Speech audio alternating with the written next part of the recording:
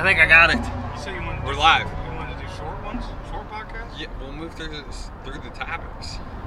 We're going to make them all separate podcasts? Or I don't know. We're gonna wing it. That's for sure. depends on the questions, huh? Yes. You Okay. can edit them together, the ones that relate. Yes. Okay. So let's set the tone. One, the camera / recording device is hanging in the truck as we travel to our journey destination out west, undisclosed. You're gonna have some road noise. Yeah. This is Byron Horton. I'm here with Dave. Do I need to talk louder since it's way over there? Yeah, definitely. Want me to scream? Definitely. So, we asked for podcast questions because we knew we were going to be together, so we might as well knock out some podcasts. So why not do it while we're driving? I mean, we got nothing else to do for some 20 bazillion hours. Yeah. Pro tip off the start, we got pizza at a gas station that's delicious. It's Godfather's, that's what it was. We thought it was Grandfather's. Oh, okay. I would give it a solid 9 out of 10 for breakfast pizza. Yeah, it had peppers and onions on it. The crust and stuff was really good. I would like to try their non-breakfast pizza.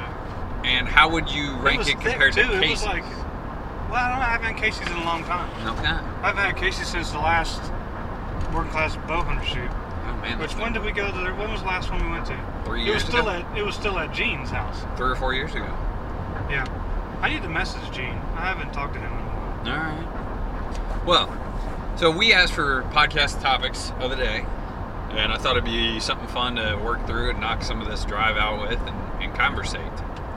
So, let's get started. Jesse Van D. Crow, I think is how you pronounce that. Bucket list dream hunt, what and where?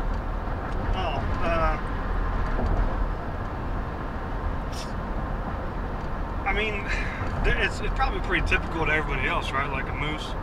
I'm not a moose guy.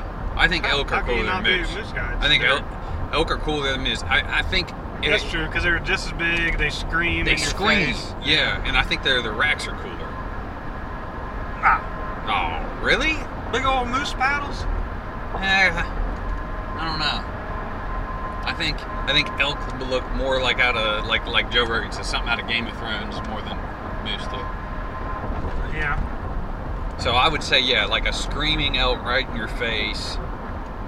I think that would be pretty sweet. So dream hunt might be like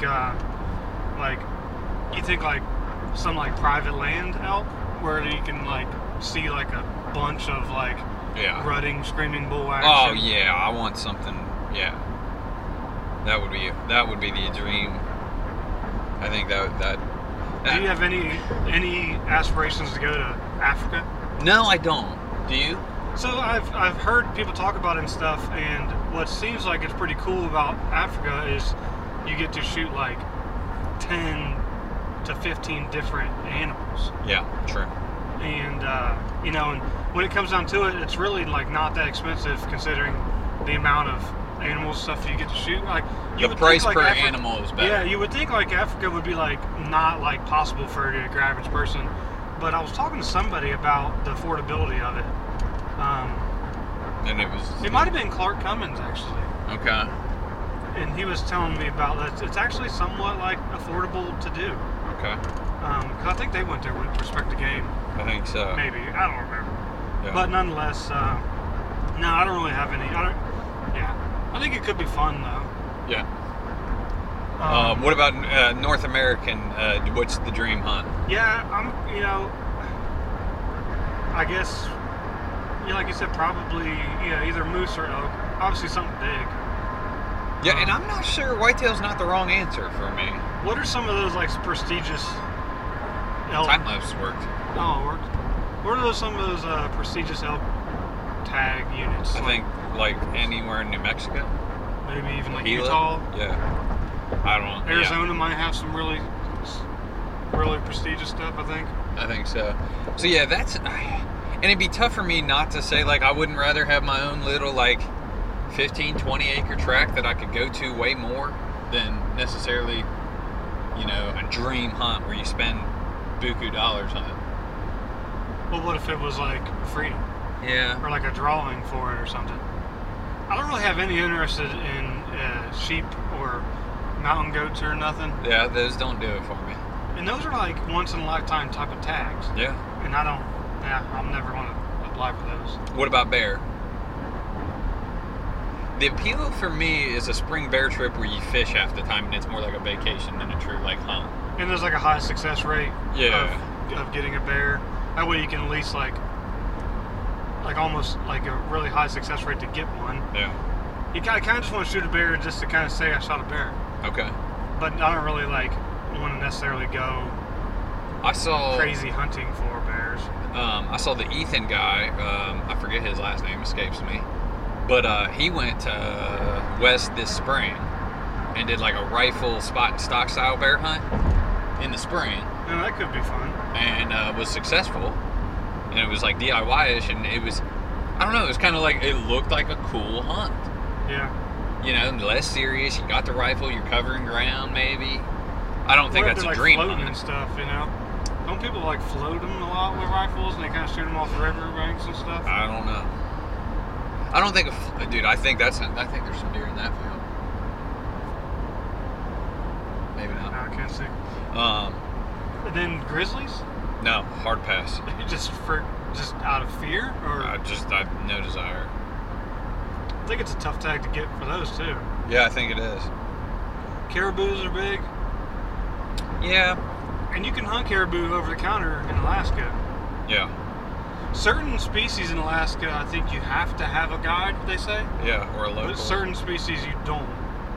Okay. I think that's how that works. Alright. I could be wrong. Yep. But I think elk. I think we're going on really would have been one of my dream hunts, you know. I've been talking about going out west to hunt elk for 10 years. Yeah. I will say I think we mistimed this adventure. Just in our lives? Yeah, I wish we were 5 years younger. And just going, like, let's go elk hunting the next 3 years. And just learn it. Boom, boom, boom. Yeah. And maybe before the boom, you know. Yeah, the big public land boom with, like you said, THP and Onyx. Go hunt, all those resources now. I think Onyx really, like, I don't know, I wouldn't say ruined, but, like, the convenience of Onyx really put a lot more people on public land. Yep. All right, man, I think let's, I'm going to reposition the camera and let's move to the next segment. Next question. I found it. Okay, let's go to the next question here. You got it all recording? Yes, it's recording. Bedding area proximity to agriculture fields. Once the crops come off, is it automatically the closest to the food source, or do deer travel further when screen cover cornfields is removed? So as crops are coming off, I feel like the question is, how does bedding relate to the proximity of those destinations? Yeah. So like when they cut the cornfields, are they just going to the closest woodlot, or are they changing bedding locations completely? Yeah. What's your 2 cents? One, I don't know the answer. No, I can't say I have any like hardcore. Yeah, like trail cam evidence, you know, or I don't have any anecdotal evidence really, but I have like theories. Sure. I think right around the time the crops come off, I think some of the food source changes. You know, because they're starting to change some of their food sources at the same time. You know, all that kind of happens. You know, in the month of October there, where you know crops start to come down. Some beans start to turn yellow. Corn becomes ready to eat. Corn gets harvested. Acorns start dropping, maple leaves start dropping, you know, woody browse become a little more popular, and it's all kind of very changing right there in that month of October. We're in Illinois. Solid. 4 hours we've been driving. So I mean, I think it's not. Yeah, I don't know. I think it would depend on what else they're eating. Yeah. I think some deer, I've heard the Whitetail Legacy guys talk about this, and they hunt a lot more ag country. And they'll say, we've got this buck that he'll travel over a mile to go to a food source at night and then come back to this bedding area. What food source, though? You know, well, I don't think they disclosed, but what kind of food source is like that's the food source, and it stays that food source all year long? I mean, those don't exist. I can tell you this to answer. It's a corn pile.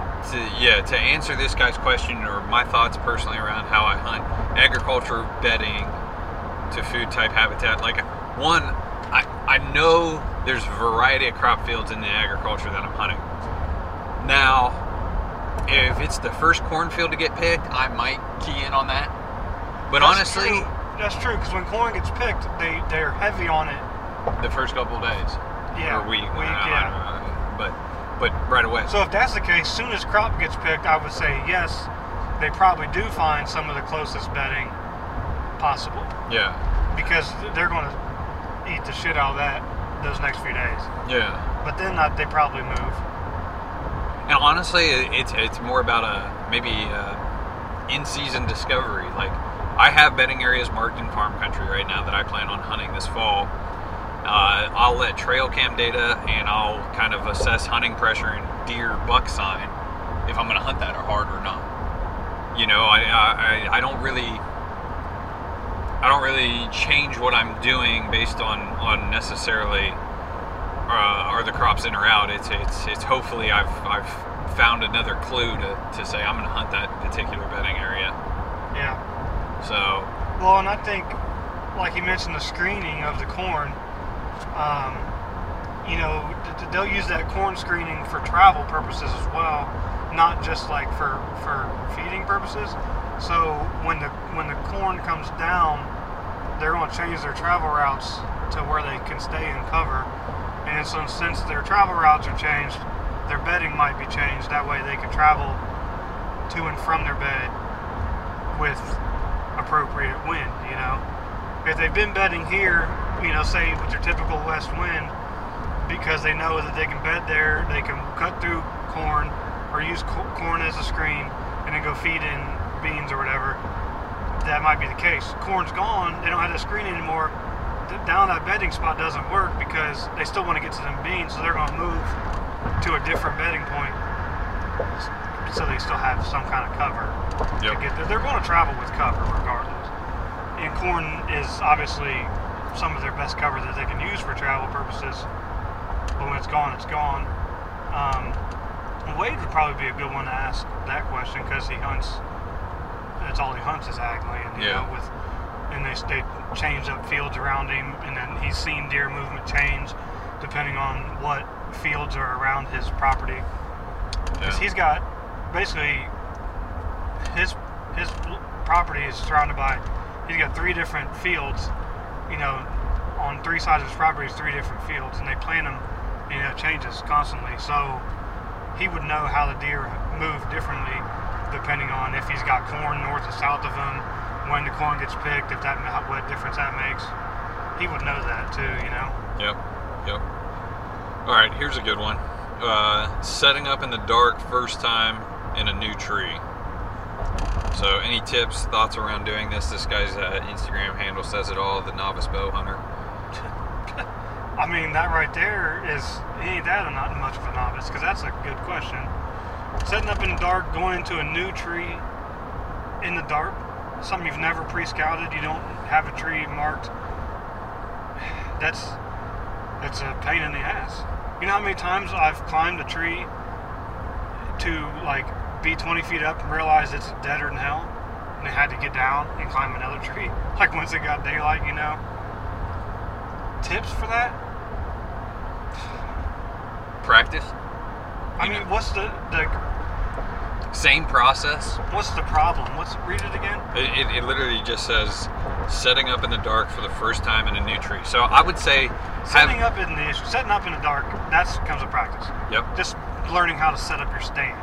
But like as far as going into the woods, okay, I got an area in mind I want to hunt, and now I'm getting close to that area. It's pitch black dark, and I got to find a tree. Mm-hmm. You got to find the right tree in the dark. That's the hard part.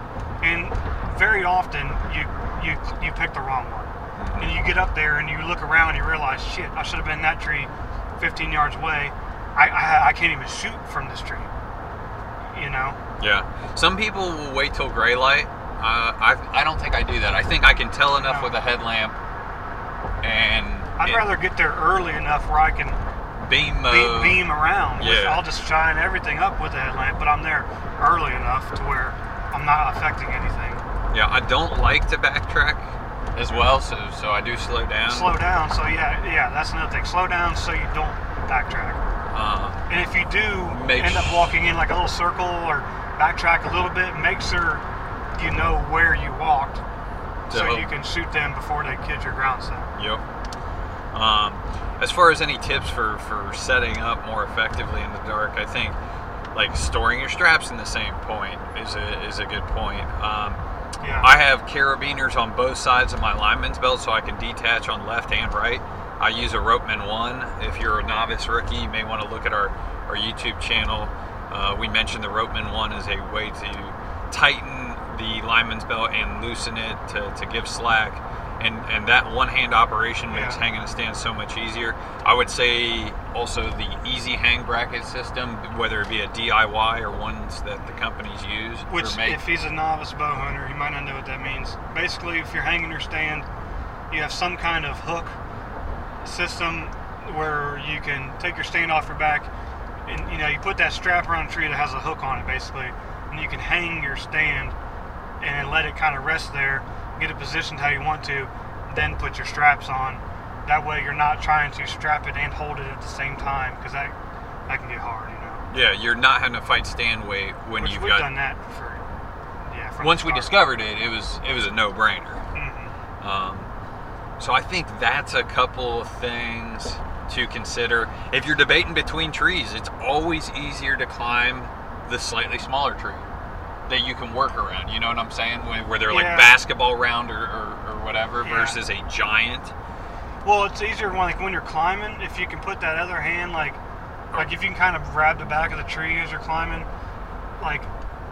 sometimes when you climb, like if you get in a big tree and you're like barely holding on to your sticks trying to climb up, when you can't get that hand around. It's like an extra Or you have to really use your lineman's belt, like an actual lineman, and fully lean into it, and then step up that way.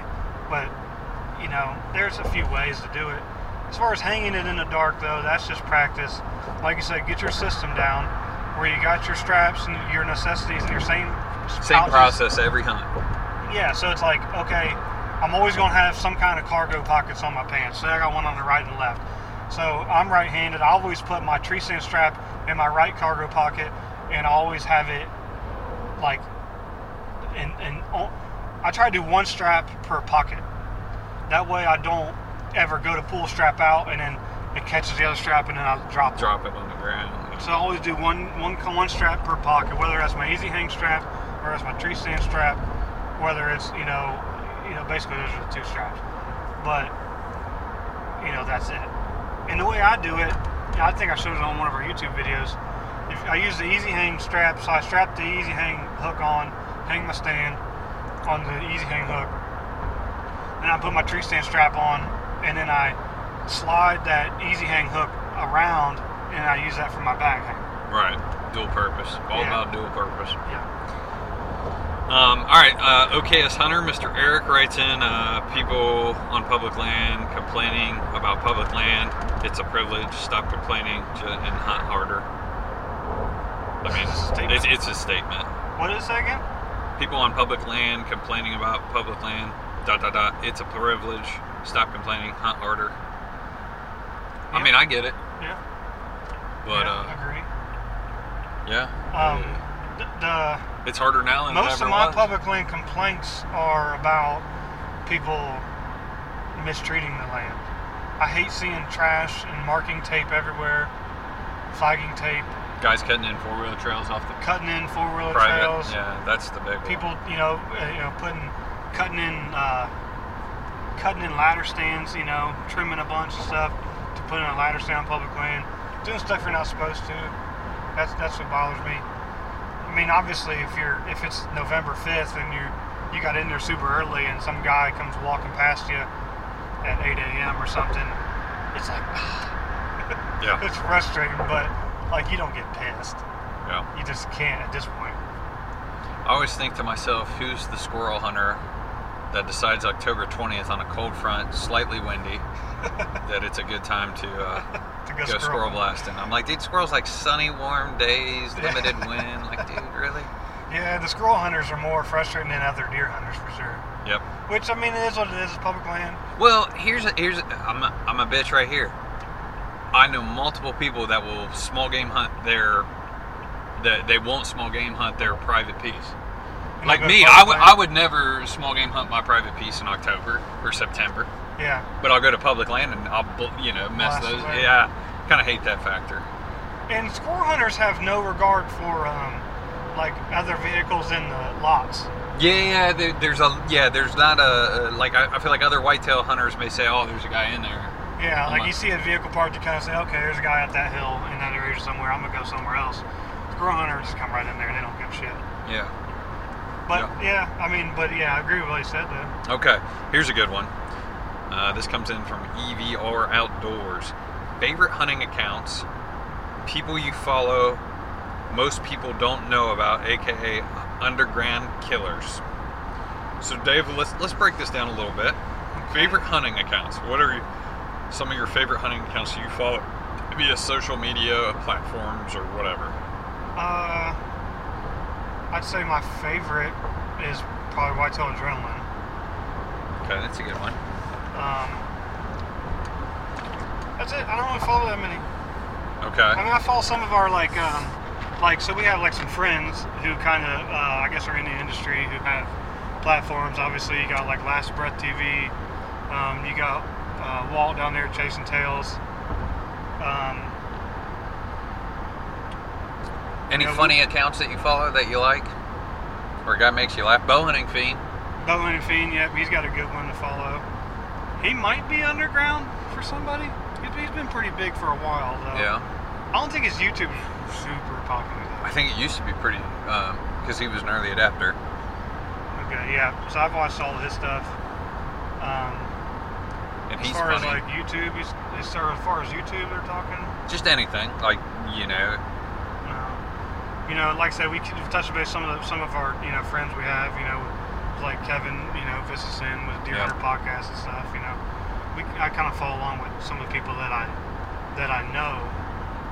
Are there any underground or semi-popular people that you like respect or something?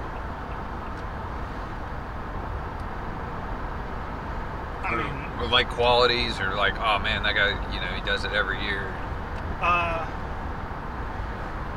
None of them. Like, I can't think of anything specific that's like some super secret underground person. I mean, everybody knows some of the killers that are pretty popular at this point.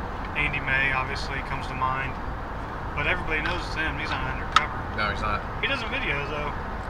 Yeah. Probably why he kills so much. There it is. Don't self-film. It's terrible. Don't do it.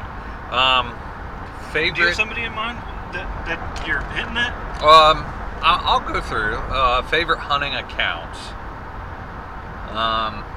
I follow a variety of hunting accounts. You do follow a lot more than I do. I follow some photographers that are pretty killer. That I like. Breaking Point. Breaking Point. I like their video production and their style. Yeah. I think if anybody watches my stuff, I try and do what they do sometimes. Yeah. I like their style. As far as I'm trying to think if YouTube wise, I've watched The Push a little bit, archery. Yeah. I like a couple. I think they do a good job. I watched The Untamed because it's a little better product. And I'm not even sure I've heard of that. Well, they're the guys out of West Virginia. They hunt like on the ground, ghillie suits, strip mines. You would probably actually really like their product. Yeah. And it's like just enough produced. It's Whitetail Adrenaline-esque. I've probably watched a lot of stuff. I just don't even know who they are when I watch their videos. Okay. The Element guys. Element guys crack me up. Even if it's not their, I've just listened to them on Wired to Hunt, but I just think they're funny. Jason's YouTube page. Sam Koviak, yeah. Traditional Bow Hunter and Wilderness Podcast. That's what his YouTube channel's name too, right? Yeah. We Jason does an individual podcast, and like honestly, some of my favorite podcasts of his are not even about hunting. One that sticks out to me is like the power of of just going. And I remember that one, yeah. Where it's like, man, I may only get in 20 minutes of fishing on a Wednesday, but you do that a time or two over the summer, and one of those nights you hit the big, like, the night the fish are biting like crazy, and you and the kids have just a great time. And if you wait for that perfect Saturday where the weather's supposed to be beautiful, blah, blah, blah, you just wait forever. And then something comes up, a kid's got a birthday party, you don't end up going. It reminds me of like back when we were younger and we did just go. Mm-hmm. Just because we just didn't have responsibilities, didn't have shit to do, so we just, like I'd go, like you said, fishing. So I definitely fished way more than I hunted when I was younger. Yeah. And, but yeah, we would just go all the time. Yeah. Like I said, it's like 7 p.m. on like a Friday night. What are you guys doing? Ain't really nothing going on. Let's go to the lake. Yeah. Drive an hour and go fishing somewhere.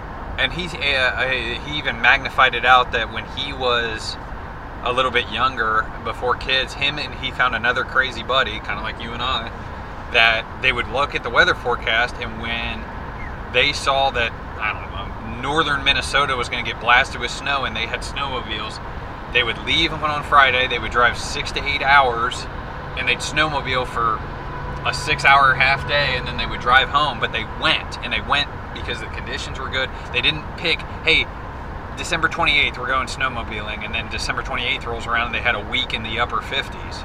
Yeah. And there's no snow. So he just talked about the power of going. Yeah. And that was a cool podcast. As far as like other accounts, I think you've mentioned a few of those that I follow via Instagram. That Ethan guy, I watch his Instagram story, Moose, Ryan, I forget his last name, starts with a G, out of Pennsylvania, because he's a DIY public land workout guy. See, I don't get on Instagram that much. Okay. Who else do I follow? All the major podcasts. I listen to a lot of podcasts, or at least pick and choose the guest. Yeah.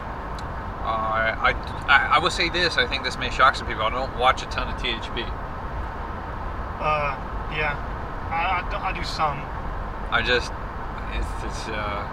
It's like they're 30 minutes. They're slower paced. They're kind of like long, like video blog type of hunts, you know. Yeah. Sometimes a lot of videos they don't kill. Yeah, I don't obviously. I can't sit there and pound them out. I just my favorite Sometimes I like leave it on. Like I'll turn it on like my TV, smart TVs, got YouTube, you know. Yeah. I'll turn it on and then like somehow I'll catch myself like leaving it on and going and doing something else, and then it'll just be on there playing, and I'll watch like bits and pieces, and then I gotta like go back, and I catch myself doing that a lot with their videos. Yeah. But we're going elk hunting, so I've watched a lot of their elk stuff because they're DIY elk hunting, and that's what we're doing. Yep. So I've watched a lot of their elk stuff here recently. Yeah. Whenever they kill, I make sure to watch. I watch all their Ohio stuff. Yeah. But I also know guys that go on that trip, so. Yeah. With Larry. Yeah. I watch a lot of their stuff. I actually watch a decent amount of Jeff Sturgis, even though I only do habitat manipulation like 3 days a year. Yeah, because you got that small farm. Yeah, but I like what he does. I don't know, or maybe he does a good job at doing YouTube videos. I watch the Exodus stuff a lot. I like their podcast and their short video, I don't know, deer hunting related topics. Yeah, I've hit some of their podcasts here and there. Usually when you send them to me. Okay. As far as an unknown or killer, I look up. I have There's a lot of these unknown killers out there. You see them occasionally. Will post on Facebook or something, and they got these walls of tons of deer. I just don't know their names. Yeah. I really look up to Heath Cisco because I can ask him questions, just because I have his number, and he's kind of getting pretty well known now. Yeah, he kills giants. He kills giants, but hunts variety of habitats, and has killed some really good deer in the bigger woodsy type habitats. He's hunted different habitats like throughout his life too. Yeah. Kind of jump around. So I kind of like that. All right, let's move on to the next one here. Kevin Hissel, recently trying to understand thermals. If setting up before first light and planning a 4-hour sit, do you plan for the initial falling of thermals or the later rising of thermals? Same for an evening. So, I would assume Kevin is hunting some sort of hill country or farm, or non-farm country. I'm looking at his Instagram as we speak. You know, that's a good question. Because in farm country, I don't play thermals all that much unless it's super low wind, creaky type situations, little drop, bluffy stuff. But I don't, it's not as hard a factor that it is in hill country.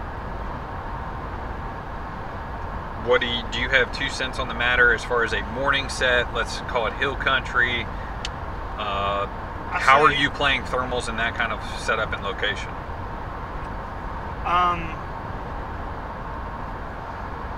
I try not to set up directly. So if you got a hill, straight up, I guess I try to set up for more side traffic than strictly up or down the hill. Traffic. Yes. You're playing. So whether the thermals are going up or thermals are going down, I'm still good to get the, we'll say, east-west travel. Mm-hmm. So that's because he's right. I'd say if I were going in for a morning hunt for 4 hours, I would plan for the dropping in the morning for sure. They're not going to start rising till mid-ish day, 2 to 3 hours in.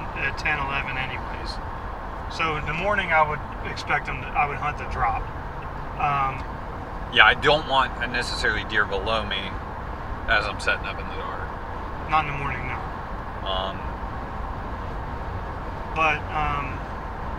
And it depends too on if it's a sun-facing type slope or not.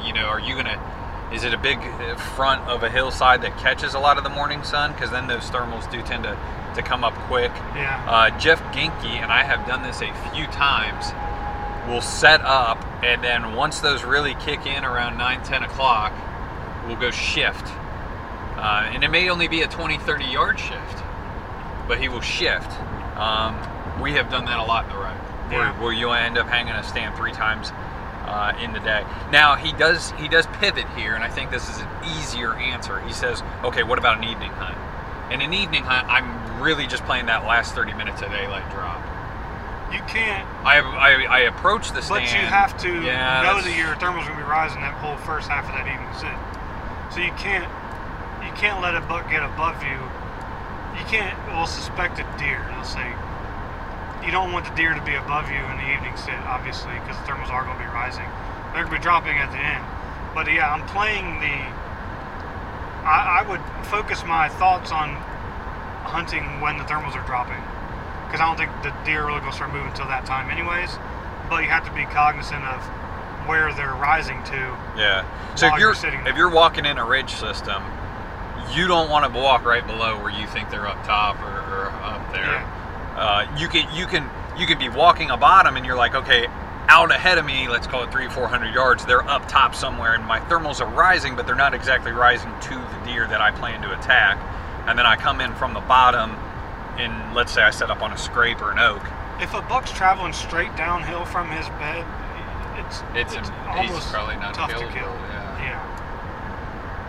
Yeah. So I know we have the scrape you had found sheds off of, and we both marked the same bed, even though we weren't there that same day. Yeah. That area in particular, I think we talked about maybe attacking it on a lower like a cloud covery type day. Or I think actually. Don't say too much here. Okay. Well, there's a cut. Okay. Yep, we can say that. There's a cut on the same hillside that the bed's on. I think that the deer's bedding and probably going. There's no major ag around. It's probably going to the cut to feed. Yep. So there's good oaks low there. There are good oaks below too. Yeah, that's true. But you'd have to walk. We have to come in from a different access, get in between him and the cut, on the same playing field of the bed, the same elevation. Yeah. And then a deer that travels on the same elevation out of their bed is more killable than the ones that go up or down because of thermals. Yep. Okay. And then I've never killed a buck that stood up out of a bed in hill country where I played the thermals perfectly, I can say in my mind, yep, I had the thermals exactly right, and he stood up and came right to me. You know? Yeah, we don't have the Jake Bush, the early season stands up out of a bed. We're late October, November killers. Pretty much, yeah. Especially now because we don't hunt as much with families and whatnot. Yeah. But in theory, this is my favorite topic, I think, to discuss out of the group here. All right. This comes in from the Whitetail Legacy guys. They just actually had that Ryan guy on and talked trail camper stuff. Podcast topic: choosing the kill tree. Talking yardage, wind, cover in the choice. How do you choose the kill tree? What are factors in and around the kill tree? Okay. Kill tree is huge. There's always the best tree. You never, that is... You never really find it either until this is only for like a rut spot, right? Because you can't, I don't know. I think I'm not hunting the same tree multiple times unless it's like a rut tree. Yeah. I have a handful of rut trees. Well, I think this question too could be taken, okay, you've scouted your way in on an evening hunt. You're like, you find the right spot. Here's a couple trails, some scrapes, like my spidey senses are going off. What tree do I need to get in? Like, what factors, what are you thinking about during that time period? Okay. I do like to not be right on the trail. Okay. I like to keep it about 20 if I'm hunting one trail. I feel like that gives you a good enough distance. It's still a chip shot. Yeah, 15 to 20 is nice. Yeah. I don't want to be 30, and I don't want to be on top of it. I don't want to be right like 2, 3, 4. Split the difference if you got multiple potential trails the best you can. The type of tree with the cover. I'm trying to think of an ideal scenario here. Ideally, if it's still got leaves on the tree, I like to have cover from a different tree than the tree I'm climbing. It's so really easier. Yeah. I almost like like I'll call it a telephone pole, but a very limited climb as far as the tree. But maybe you got like a beech or a maple right next to you, and it's let's call it a baseball round tree, so it spindles out at about 15 to 20 foot, where it's got good canopy cover right next to you. Right next to you, yeah. I like that. I like that a lot. If you get, obviously you can get some big gnarly trees, great, but it's going to be a pain in the ass climb. Mm-hmm. But it's great when you're up in there. What were the other topics? It said type of tree, yardage. Wind, cover. Wind. Yeah, wind's assessed along the access route to the location for sure. Sometimes I don't mind the wind blowing to the deer's trail as long as I know I'm going to shoot him first. Shoot him before he gets it, yeah. The snowbuck's like that. Yeah. I don't know if he caught my ground scent or he caught the scent coming from the tree, but I knew based on that ambush location, one, that was the place to be if he was going to repeat. And then two, while I'm sitting there, like I know when he comes down that military crest, he's going to catch my wind or my ground scent. That was the way to get in there. So I knew he was either going to catch that or my wind was going right there. But I was like, I need to shoot him. Well, and like you said, so you got wind blowing, so you basically walked in wind at your back. Let's see here. No, wind because you got your foot trail and you got the wind blowing that way. No, I came in a bottom, and I went straight up the hillside that he. So you got your ground scent. And he was the wind. So if my hat is the stand, I came straight up the hill, and the wind's coming this way. Coming back in your face. Yeah, it was leeward. So then your wind and your ground scent are in the same trail. Yeah, same. Yeah. So that's ideal. Sometimes so let's say you got 4 directions. Let me paint the picture here. You got a hillside. Think of a clock. Okay. Yeah. My tree stand is 12 o'clock. My access approach was along the bottom of the clock, and then when I got to 6 o'clock, I went straight to 12. I went straight upward, and so the wind is blowing. I can't even remember. I'd have to look at a map. But is blowing from 12 to 6. But I also walked in that same route, and the deer essentially was moving across the clock face from 9 to 3 was his route of travel. Yeah. but for audio so he was about to catch your ground scent or wind. Yeah, he was about to catch it. So sometimes, sometimes you can't. That's ideal because you had your ground scent and your wind blowing the same direction. So you only canceled one section of the clock. Yep. Sometimes you have to cancel two sections of the clock. Mm-hmm. You got the wind blowing this way and your ground scent this way, so you're like, okay, but you just got to know those things when you get there. And the more sections of the clock you leave available to not have scent, whether it's wind or ground, the better. Yeah. As far as picking the perfect kill tree, a lot of that does become cover though. Like you get to a spot, you find you got hammer down, scrape, you got to rub lines, you got a couple of good trails, you got potential bedding points up top. You're like, I'm gonna sit here. Say it's a rut sit. Then it's like, I need to be right here where I'm standing, and there's no trees around that are climbable or with good cover. Yep. Then what do? That's when it's tough to find a kill tree. That's why I like to take a couple of those extra Cranfords with me. Mm-hmm. Those Cranford rope steps. They're small. They pack up. I can throw them in the bottom of my pack. And then on that day, I can try to push the limits to 25. You can get 20 plus, feet. yeah. Because you can really stretch it out. I'll stretch out my sticks. If there's all there is some telephone pole type trees, don't have much cover, I'm gonna be pushing as high as I can get to 30 feet if possible. I'm gonna be stretching my sticks out, and I'm going to be using those couple Cranfords that I keep. But I wouldn't call that like I wouldn't like to do that over and over. No, that's more of a scouting my way in type of a find. Yeah. As far as finding the kill tree itself goes in an area, we have a few areas like that we hunt year after year in the rut. They're kind of pinches, bottlenecks. The pinch. A couple good scrapes. Yeah. And it takes a handful of sits to find which tree is best. Yeah. You start to see tendencies, down at the scrape that I've hunted for the last few years.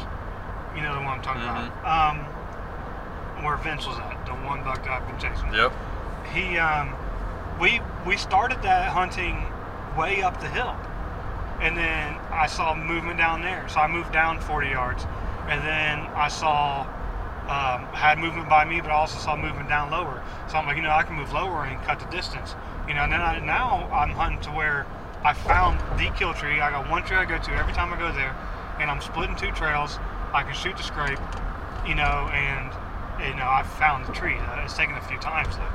I got the cover, I've killed 2 bucks off the same ridge, and the first one I killed off of there, I think I hung 4 different trees out of the same 50-yard circle. And then I killed a deer there a couple years later, and I think I was in a totally different tree.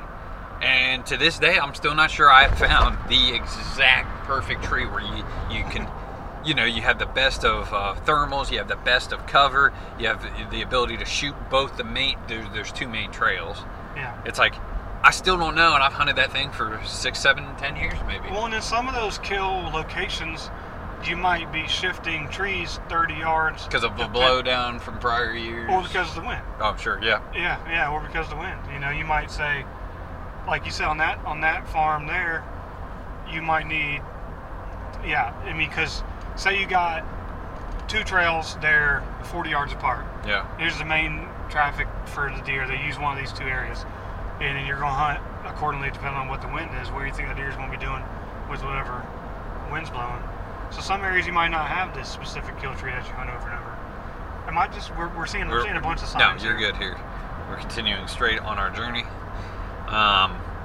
As far as if I'm sitting there at the base of the tree, I think another thing to mention is take your time, because you want to pick the right one. You don't want to backtrack. You don't want to backtrack. So standing there or taking your standing sticks off your back to relieve your shoulders and making the right decision is way more important. We do. If you have daylight as an advantage. Me and you went on evening hunts. We've been hunting together, scouting our way in, and we'll stop 200-ish yards out from where we're even wanting to go, and start glassing potential trees. We'll try to glass rubs. You can even potentially glass deer trails sometimes. Yep. Depending on what kind of vision what kind of openness you got in that area. It's only 45 through here. Terrible. It is. So yeah, like I think that's a good thing to mention is taking your time. In the mornings, I'm pretty much, I kind of blast walk to my tree pretty quickly. My thought is I want to get there. You do. We're a little different that way. I'll get within 200-300 yards, 400 yards even, and really slow down. And you're like, I'd rather just blast and get there 20 minutes earlier. Yeah. In the dark, Yeah. I would agree. We pre-mark a lot of our trees when we're scouting. Yes, and leaving detailed notes. Detailed notes on your onyx, like literally basketball size, split at 8 feet. Next to the beach. Next to a beech tree, yeah. There's like 4 or 5 notes, and then sometimes I'll leave, this is a tree you hunt low, or be sure to be able to shoot the scrape. So like maybe it's a tree that's got a variety of trees around you where it's a little bit thicker canopy in general. Like leaving a note that I don't care what height you're at, you're there to shoot the scrape. Yeah, and then we do a lot of, obviously our scouting's in the late winter, early spring or whatever. So sometimes you might pick a tree and you get there and there's foliage on it and you can't shoot for shit, Mm-hmm. It happens. That does. You try to, check that out when you're there scouting and when you're marking that tree. When you're marking the tree, like you said, go to the deer trails or the scrapes that you're planning on shooting from that tree and look, like you said, at where you need to be in that tree. Because we've even made notes like, you need to get high on this tree, or like you said, hunt low. Don't go higher than 12 feet on that tree because then you can't shoot these trails. Because when you're going into the dark, all those notes, the more notes you can have on a tree that you pick out in the off-season scouting, the better. Yeah, I think that's the key. And yeah, because everybody knows those pins they're never not accurate. Yeah, you're in the dark. It looks way different. Yeah, those pins they made. Everyone's seen their cursor or their, I think it's blue dot, move 20, 30 yards, which that's huge. Yeah. In bow hunting woods. Yeah. So I think that's a couple really good speaking points around the kill tree. And if it's a new spot for a kill tree, I don't like getting in like a big gnarly tree necessarily, because then I don't know. Because if it's like a new area, like completely blind, which we do at times, we do a lot of dark throw hunts. No, you do. I do a lot of dark throw hunts. I don't know where exactly the deer are going to be coming from. It's kind of like I have an idea in my mind, but I really don't know. So I don't like getting in a big gnarly tree where I can't shoot certain directions. Yeah. If you said, big gnarly tree, basketball round tree, I'm taking the basketball round most of the time. Like if you're hunting a field edge, just like they do on TV, and you're expecting the deer to walk right along the cornfield edge, then you can get in a tree that's got all kinds of branches and shit, because all I gotta do is be able to shoot right there. I gotta shoot one spot. Mm-hmm. So you can get in the tree with a bunch of branches and stuff. Yeah, I think that is it, sir. I think that is all the questions that / podcast topics that we got wrote in on. Dave, do you have anything else to add on our journey here westward? We've been driving almost 5 hours now. How do you feel? I don't know. Time zone boundary. Oh shit. Fancy truck. Fancy truck. Look, it adjusted. Just like your phone. Let's see how many. I think. Did the trip change when I turned it off? I don't know. Dave, do you want to leave our listeners with anything else before we log off? We got another like 30 hours of driving. We'll probably do another one of these for sure. And we'll probably do some intermixed our hunting. But guys, best of luck out there. Season is coming quick. Hopefully you got a beat on some bucks, or you're ready to have your best season yet. Everybody's probably starting to pull trail cameras, I would think, right now. Yeah, that's on our to-do list. Tell our wives that when we get back. Right when we get back. Right when we get back. Hey, tomorrow, got to do some trail cams. They'll hand us a divorce paper. Well, you got in trouble. You got yelled at for that on your podcast or on your YouTube video. Yeah. I turned it off when you said I got the wife's permission to go scouting. Yeah. Like, what? That was our last podcast. We mentioned that was my rant of the day. All right. Well, just an update, everyone. We've seen 0 deer here in Indiana and Illinois, so I don't know what's going on. Yeah, and we were driving here in the morning. Yeah, prime time. Prime time bean fields, 0 deer. Don't know what's going on. All right, good luck.